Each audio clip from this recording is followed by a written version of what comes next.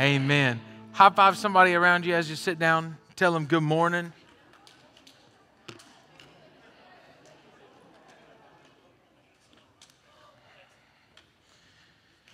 It is so great to be with you this morning. I want to say good morning to all of you here. But hey, before I get too far into the content for this morning, Monday through Friday, well, actually Monday through Saturday, this is a school.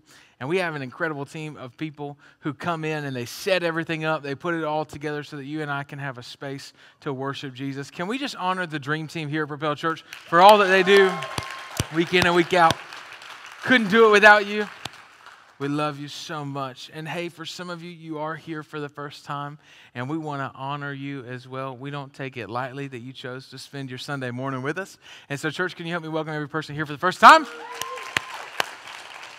Awesome.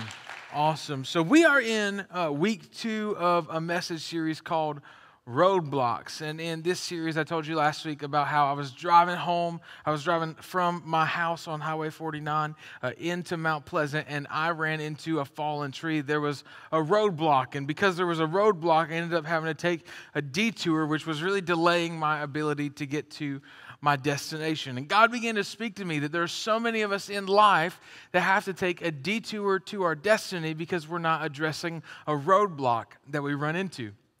And so what we want to do over the course of this 4-week series is talk through roadblocks that you and I have in our walk with God. But here's what we do at Propel Church. We want you to do 4 things. We want you to know God, find freedom, discover purpose, and make a difference.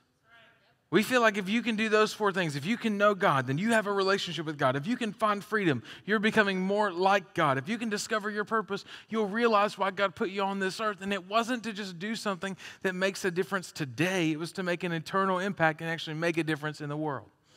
So I believe if you can do those 4 things, it'll make a difference. But we run into some roadblocks every now and then. And so last week, one of the things that we talked about are roadblocks to knowing God. And if you missed last weekend's message, I would highly encourage you to go check out our YouTube page to watch that message video, because if you don't get the know God part right, the rest of the stuff doesn't work. Like you can try everything, you can try to make it work. It just doesn't work. It's like trying to bake a cake without the main ingredient. Like, I don't know what that is. Like right, flour. So it's like trying to bake a cake without flour. And some of y'all gluten-free people, y'all trying to do that. That's not a cake. So I'm just, if you're gluten-free and offended, I'm sorry. So we talked about knowing God, because you and I have to get that part down first, right? If we don't know God, none of the rest of this stuff works out. You can't find freedom without knowing God. So we talked about knowing God last week. This week, I want to talk to you about some roadblocks that you may encounter in finding freedom. But I wanted to give us a common definition, because when we use a word like freedom, all of us have different thoughts of what that word means. So common definition for us this morning, to find freedom is the transition from living by your flesh to being led by God's Spirit. It's the shift that takes place in your life. That's what 2 Corinthians 5:17. Anyone who is in Christ has been made a new creation. The old is gone and the new has come. It's finding freedom is the process of you letting go of your old life and laying hold of the new life that God has for you. What most theologians and most scholars will call this is the process of sanctification. It's different than salvation. Salvation is instantaneous, but finding freedom is a process. It's one of those things that you and I will walk out the rest of our days trying to find freedom. And one of the reasons is this verse that Paul gives us in Galatians chapter 5, verse 16 through 18. It says this, "So I say, walk by the Spirit. And if you do that, here's what will happen. You will not gratify the desires of the flesh. For the flesh desires what is contrary to the Spirit, and the Spirit what is contrary to the flesh. They are in conflict with each other." So if you've ever felt like there's this war going on within you, you're trying to follow God, your salvation's not in question. It's just how much you look and act like Jesus that is. All of us are on this journey. We're on this process. Paul says there's things that I don't want to do that I end up doing. Why? Because your flesh and your spirit are in constant conflict with each other. You've got to identify that there's this war going on within you. And while this war is taking place, he says they're in conflict with each other. So you're not to do whatever you want, but if you're led by the Spirit, you are no longer under the law. He says, it's not about religion, it's about relationship. When you have a relationship with God, the things that are not of God in your life, God is going to prompt you and draw you to a place where you no longer desire those things, but you desire Him. That's why, I think churches get it wrong sometimes when we feel like it's our job to convict people. The Holy Spirit does a really good job of convicting. I'm not a good Holy Spirit. I don't have to play Holy Spirit for you. You need to meet Jesus, and after you meet Jesus, God's going to talk to you about the alcohol, and He's going to talk to you about all the other stuff that's going on in your life down the road. So we're going to talk about that today. If you have a Bible, I'm going to teach you a lot of stuff in the Old Testament throughout the course of this series, and one of the biggest reasons why I'm going to teach a lot in the Old Testament is because there is a thought process that's taking place in the local church currently, which it's really not the global church, it's more of the American church, that the Old Testament is outdated and there's no need for it. If you ever find a pastor that tells you you don't need the Old Testament, you need to find a new pastor. Like I'm just telling you, because all of Scripture is God-breathed, and all of Scripture is beneficial. You won't understand what Jesus did for you if you don't understand Genesis 1 through 3. So we need all of Scripture. So I'm going to teach you out of the Old Testament today. If you got a Bible, go to 2 Kings chapter 5, beginning in verse 1. But before I do that, I'm going to tell you a couple of things. The worst advice I ever got in ministry was right after I got saved. So I gave my life to Jesus, had the opportunity to lead a Bible study. I got home, and there was a pastor that I knew, and I sat down with him, and we started talking about life, and I said, okay, look, what's the greatest piece of advice? I feel like God's called me into ministry. I'm going to do this for the rest of my life. I don't know what that means or what that looks like. What's the best piece of advice you've got for me? And he looked at me, and he said, just fake it till you make it. And it was the worst advice I ever got. Because what the local church looks like right now, a lot of times, is a lot of people who are just faking it. Like a lot of people who are pretending like they have it all together. So we come in on Sunday and somebody asks you, how you doing? And you go, oh, I'm too blessed to be stressed, too anointed to be disappointed, right? Like, it's like you got fired twice this week and you had one job. You know, like your week is terrible. That's right. But here's the thing. If you and I will never experience freedom if we're not willing to get real and real honest. Okay, so I promise you, you're going to leave here, your toes may hurt a little bit today, but it's because I love you. I'll just tell you this, and we're going to dive into God's Word. I'd like to be your friend. I don't need to be your friend. I'm called to be a shepherd. Okay, you ready? We're going to jump in, 2 Kings chapter 5. It says this, now Naaman was the commander of the army of the king of Aram. He was a great man in the sight of his master and highly regarded because through him the Lord had given victory to Aram. He was a valiant soldier, but he had leprosy. I love the way Scripture is written because it's absolutely intentional. It wants you and I to know a couple of things about our main character in this particular passage, which is Naaman. It says Naaman was an incredible guy. He was respected by his king. He was highly popular. People loved him. They loved to be around him. Not only that, but the Lord accomplished a victory through him. So through one man, God blessed a whole bunch of people. And then it was like, oh, and by the way, dude had leprosy. Leprosy's not like a little thing. It's not like the dude had a skin tag, right? Like leprosy's a big deal. It's a disease where limbs would literally fall off. It's a disease of numbness. Naaman is this mighty warrior being used by God, but has leprosy. If you're taking notes this morning, the first thing is this: God can use you despite your issues. So it says, because through him, the Lord had given a victory to Aram, but he had leprosy.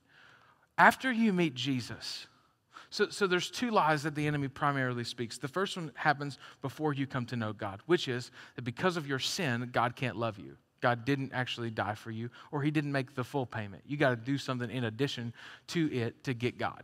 That's the lie. After you come to know God, the greatest lie of the enemy is that because of the things you did before God, God can't use you. If you're in this room and you have issues, raise your hand. If you didn't raise your hand, your issue is lying, right? So We all got issues. And God can use us despite those issues.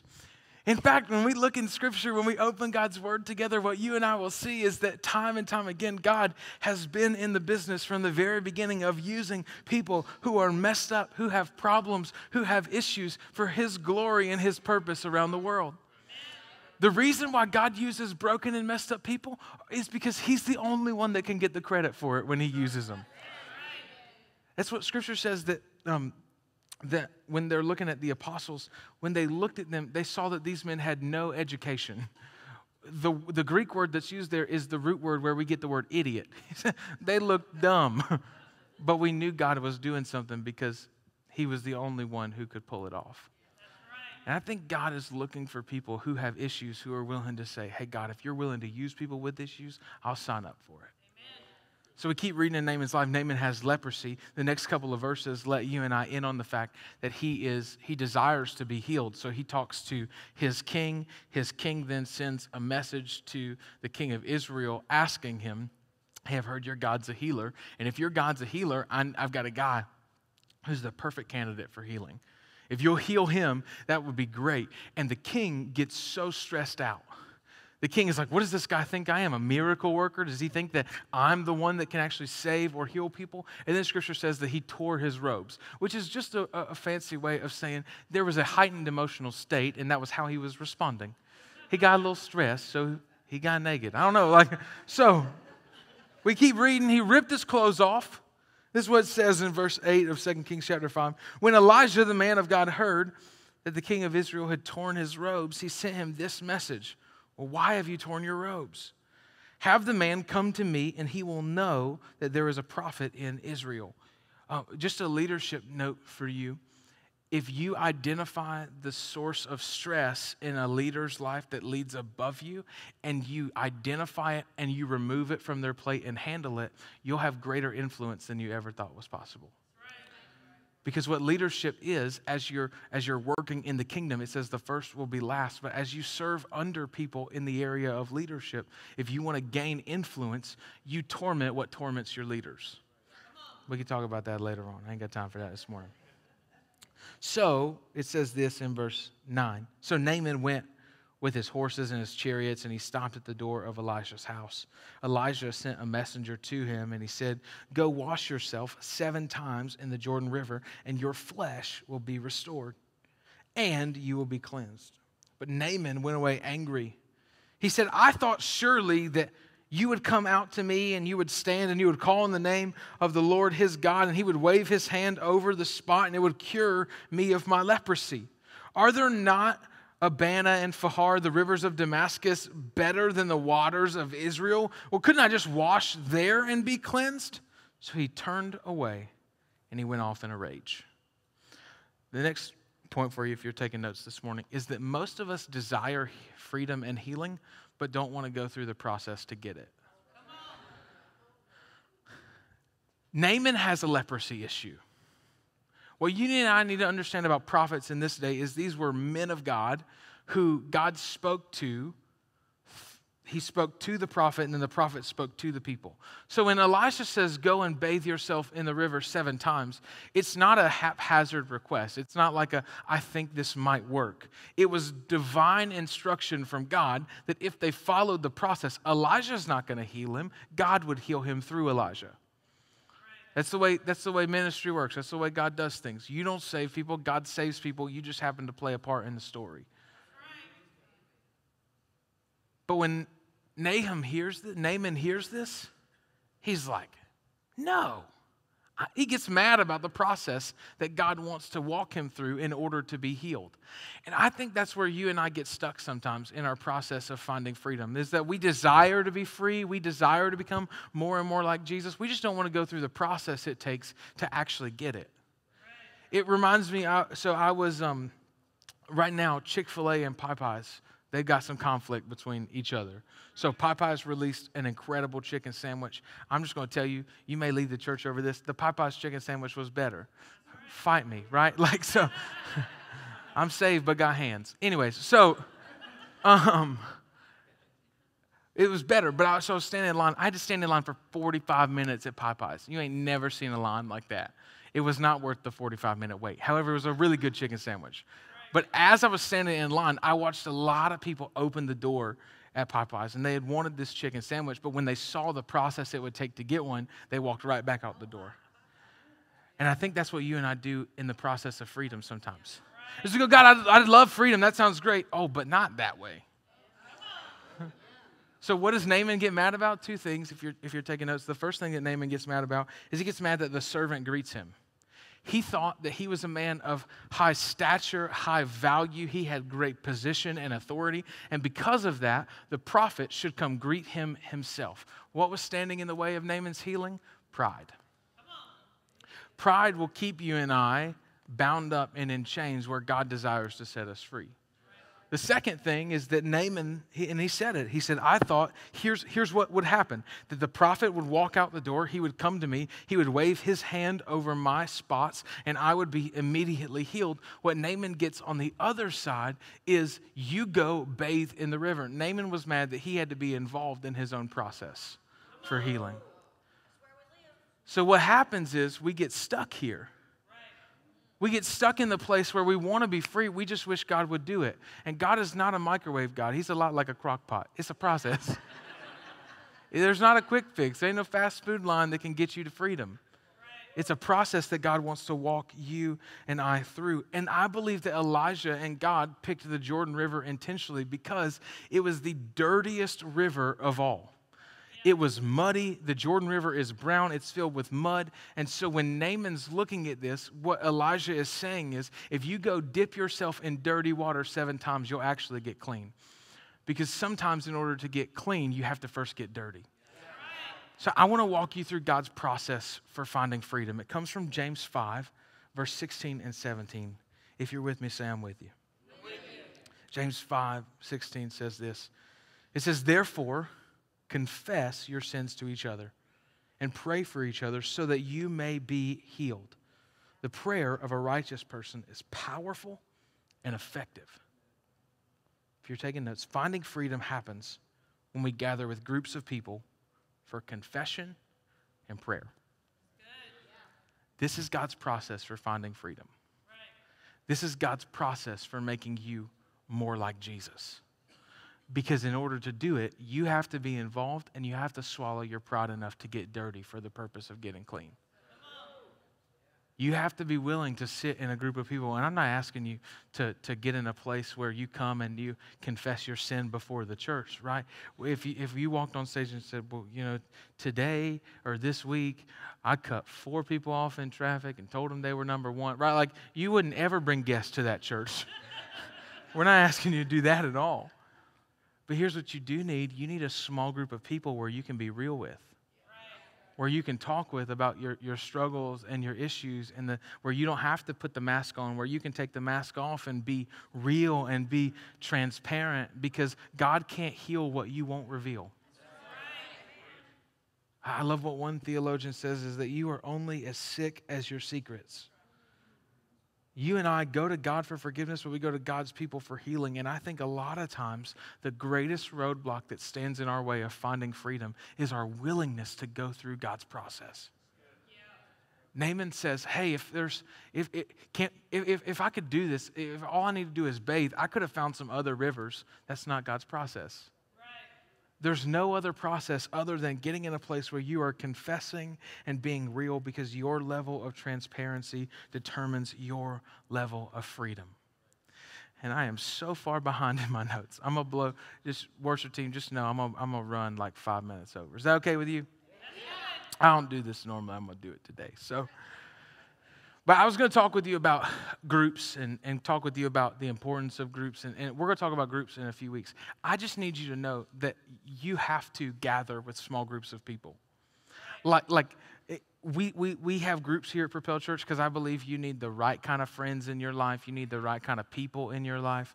So we facilitate small groups of people. It doesn't have to be 12, 30 people. You can get in a group of 5 people, but they have to be the right kind of people. And the purpose is that it says James 5:16. Can we pull that verse back up? Confess your sins to one another and pray for each other that you may be healed. The prayer of a righteous person is powerful and effective. Some of y'all have people in your life who are praying for you, but they're not righteous. They're not living righteous lives, so their prayers aren't powerful or effective. So your circle determines where God's going to take you down the road. You got to make sure that you have the right people around you.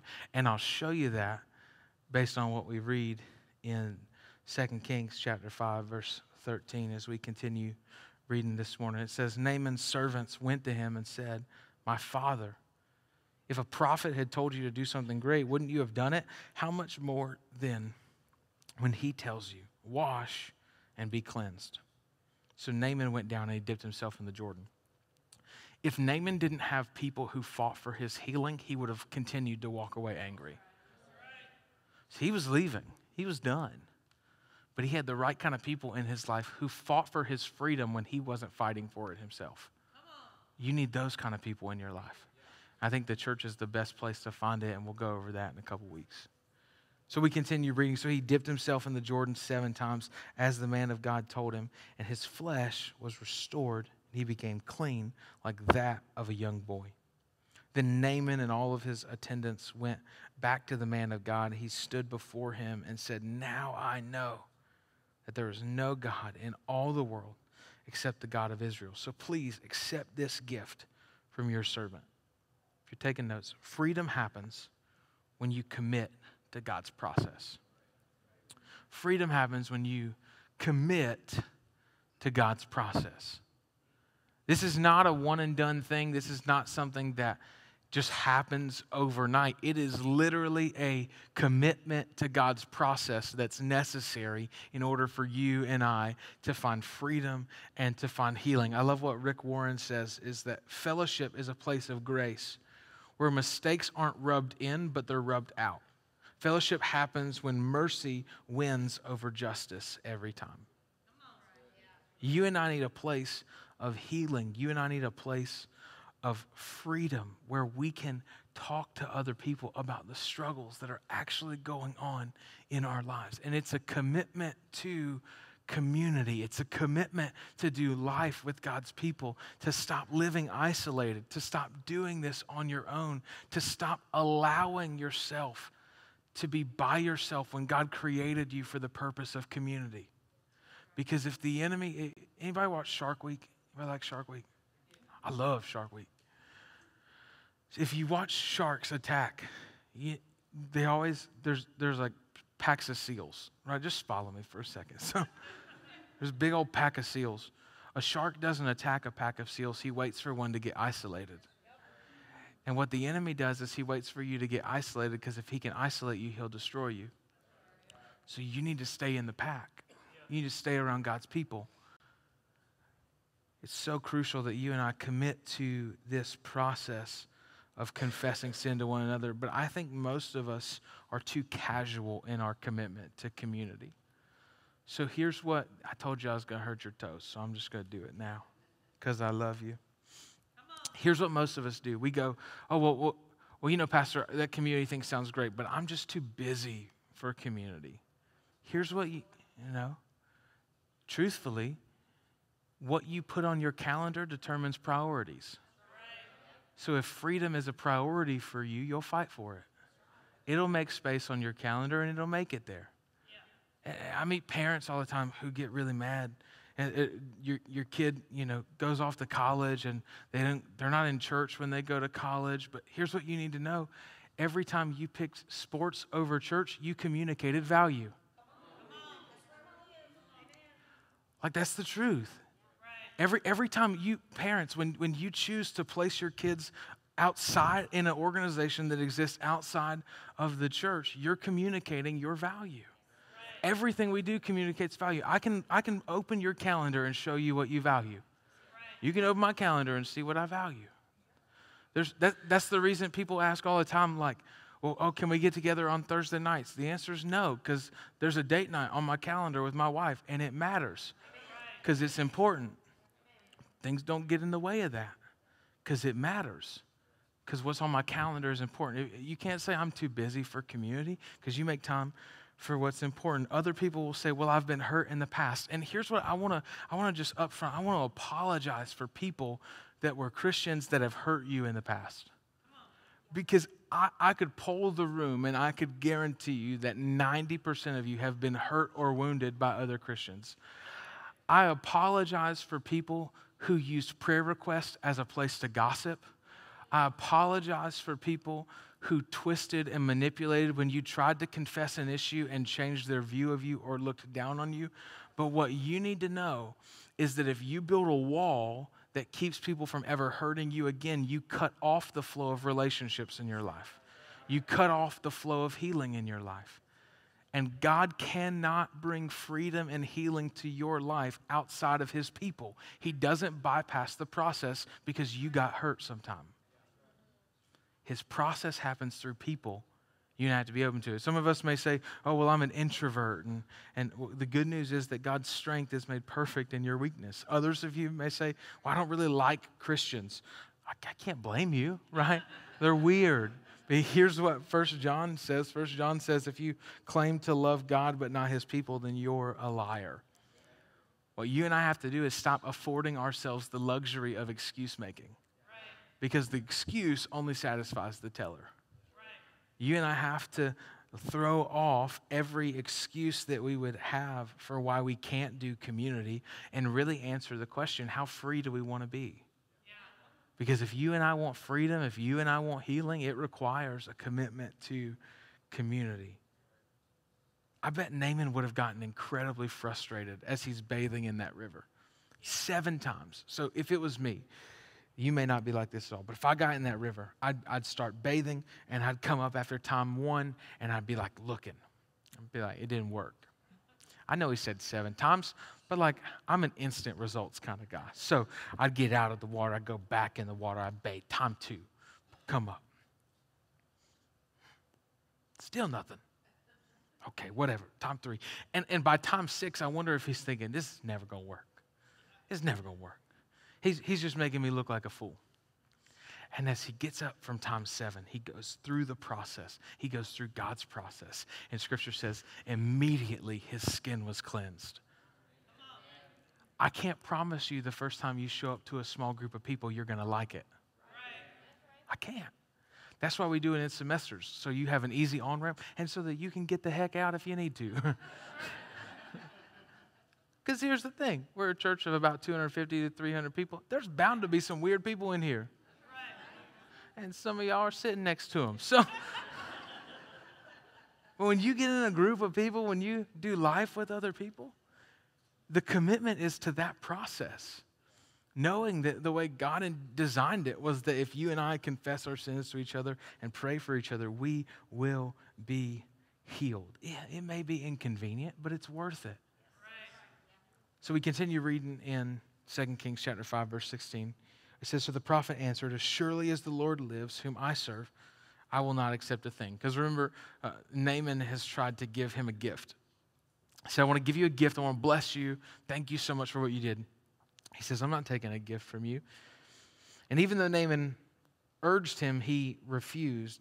If you will not, Naaman said, please let your servant be given as much earth as a pair of mules can carry, for your servant will never again make burnt offerings and sacrifices to any other god but the Lord.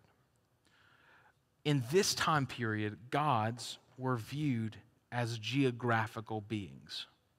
So in other words, there was a god over in Samaria, there was a god in Israel, there were gods based on territories and regions.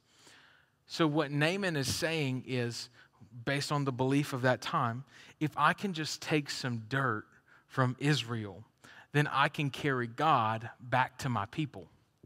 And if I can carry God back to my people and they see that I'm not going to worship any other God but the God, then what they're going to see is I'm changed, I'm different. Because once you experience freedom, you desire to help others do the same. Once you've experienced the life transformational power of God, once you get on the process, and I'm not talking about being perfect, because we already talked about the fact that God uses people with issues. Can I get a good amen? No, we're getting involved in the process. Naaman says, if there's a way for people to experience the same healing power that I experience, and it just requires me to shovel some dirt, I'll shovel as much dirt as I can carry because I want people to experience the healing and the freedom that God has to offer. That's the power of it. And so here's what I talked to you about freedom. I'm going to tell you one more thing. Here's why I told you all that. Because tonight we have a group leader training. And I want some of you, actually I really want all of you, from 5 to 6 p.m. to come hang out with me tonight. Because here's what I know. If you've experienced freedom, then it's time for you to carry some dirt back to your people. It's time for you to carry some dirt back to other people so that they too can experience God. This is not something that you have to be perfect, and that's why I want you to hang out with me for an hour, because I think you're going to realize that leading a group is a lot easier than you think. The whole purpose of this thing is that you and I would help other people find freedom as we're finding freedom. Because the first person you help find freedom, you'll be hooked. You'll be like, oh, this is worth it. It was in one of the first freedom groups that we ever did. We were doing freedom, and I love the freedom curriculum. It basically helps you settle your yesterdays and walk into your tomorrow, because you can't continue to walk into what God has for you if you're still dragging the weight of your old life. Right. So freedom helps you do that. We were going through freedom, and one of the guys was going through the curriculum, and he called me one night. And he said, hey, Pastor, can we go have dinner after group? No, absolutely, let's do it. I love to eat. So we go out, we're eating some food together, and as we sit down, he goes, hey man, I want you to know I was going through the freedom curriculum, and I was thinking, and I just realized, I don't know Jesus.